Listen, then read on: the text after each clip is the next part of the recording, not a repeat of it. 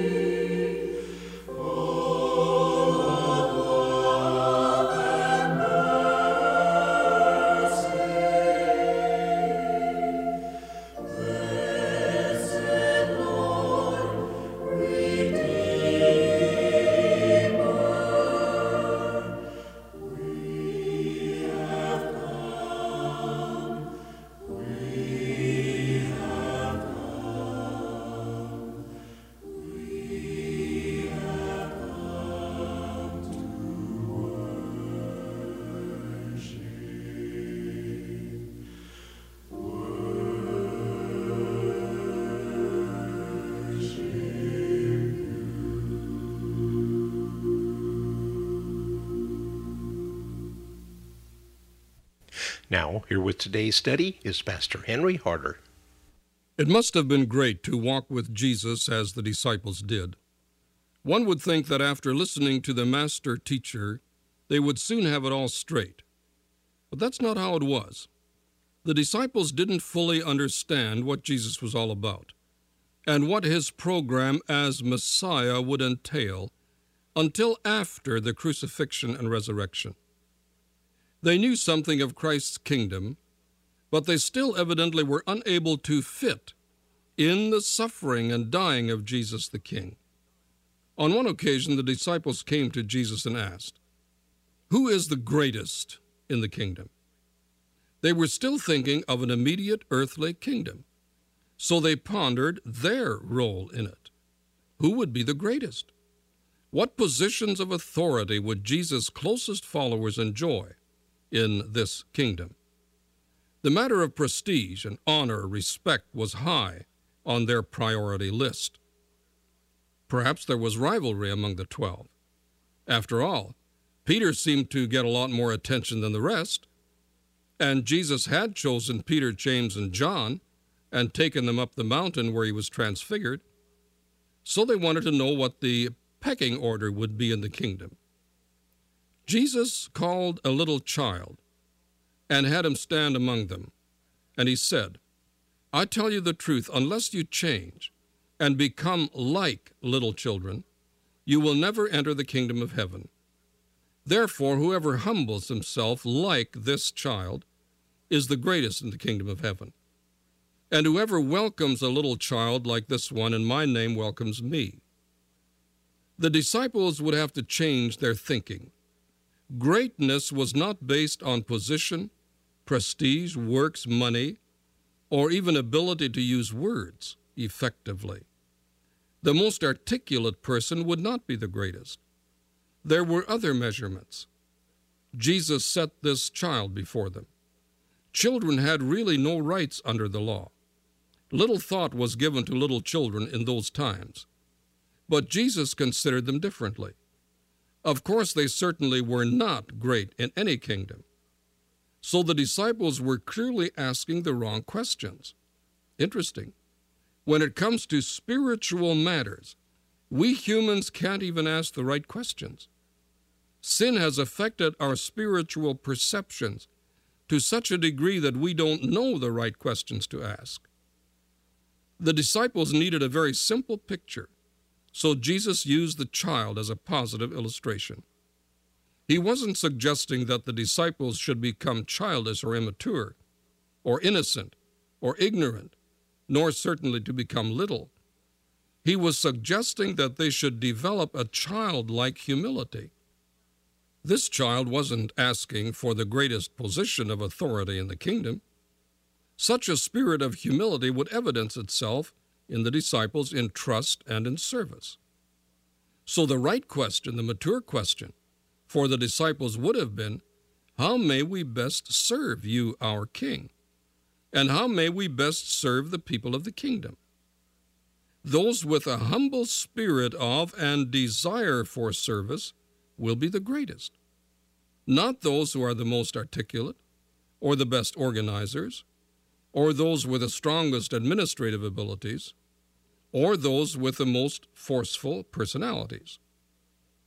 Having answered the question of the disciples, Jesus, while he had the little child there, made a different point. Jesus said, But if anyone causes one of these little ones who believe in me to sin, it would be better for him to have a large millstone hung around his neck and to be drowned in the depths of the sea.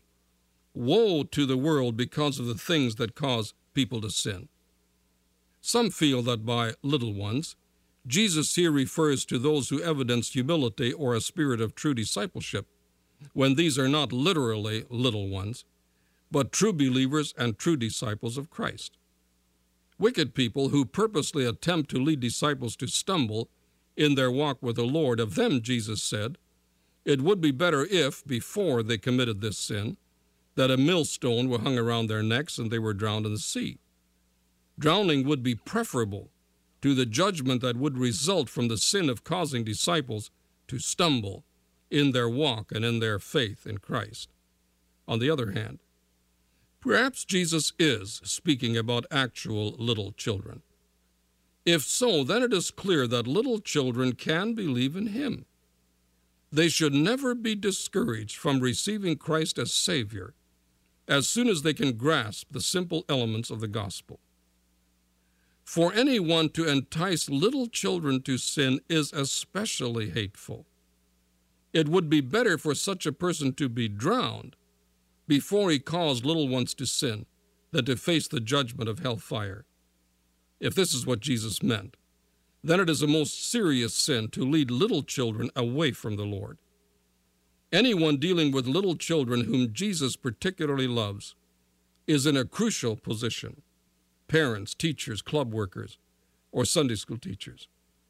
Every effort ought to be made to lead little ones to the Lord before sin gets a grip on their lives.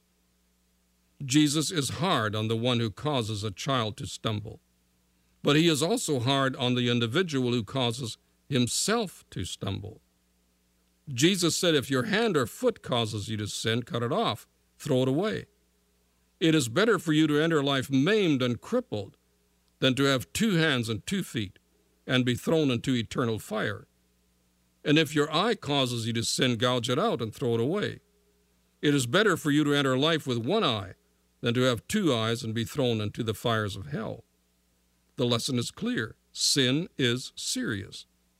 And each individual must deal with his or her sin decisively, radically, and without delay. It's not literal surgery that Jesus talks about. It is radical removal of the cause of sin.